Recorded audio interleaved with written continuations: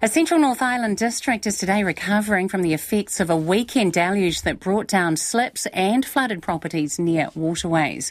Rangitīkei District officials are still assessing the damage as property owners mop up, while one school stayed shut. Jimmy Ellingham reports.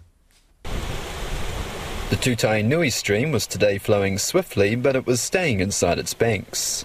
Yesterday was a different story after heavy weekend rain swirled the waterway into neighbouring properties, including Martin's school. This is the third time our school has been flooded in the last 20 years, so 2004, 2015 and now this time. And what's the damage today?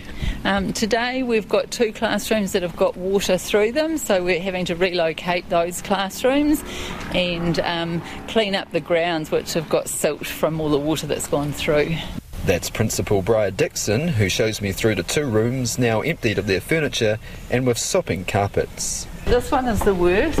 This carpet yesterday you could actually see the water sitting on it, so it's wet all the way through, out through the cloak bay, into the toilets, and then the adjoining classroom is a little bit better. It's only halfway into this classroom, but through the office as well. The primary school's 182 pupils had the day off as staff cleaned up. In Martin, the water has receded, but yesterday it rose quickly before peaking in the afternoon and draining away. The water was flowing quite fast. Because of our big main building, it flows around and then kind of sucks back in, and it was pushing down into these classrooms, so it just managed to get in underneath the doors. Where we've sandbagged, once people got here and realised, that managed to stop any extra water coming through. Mrs Dixon says temporary learning space has been created for the affected classes. These children are being moved into our main building. We've got a lovely big library space in there, and so we're setting up class in there for them tomorrow and moving our library into a smaller space. Mrs Dixon says the damaged classroom's carpets were today due to be lifted, while the grounds will be water blasted before pupils return. On Lower High Street, Catherine Collins is assessing the damage at a property she used to own next to the stream. She's since sold it to her son, Jason Walker, and her daughter, Danielle Walker, now lives there. Well, I came home to sort out insurance claims because we've lost a lot of stuff in the shed. So, yeah, but that's fine. It's better than it being in the house. I'd rather it be in the shed any day. The house is a huge job.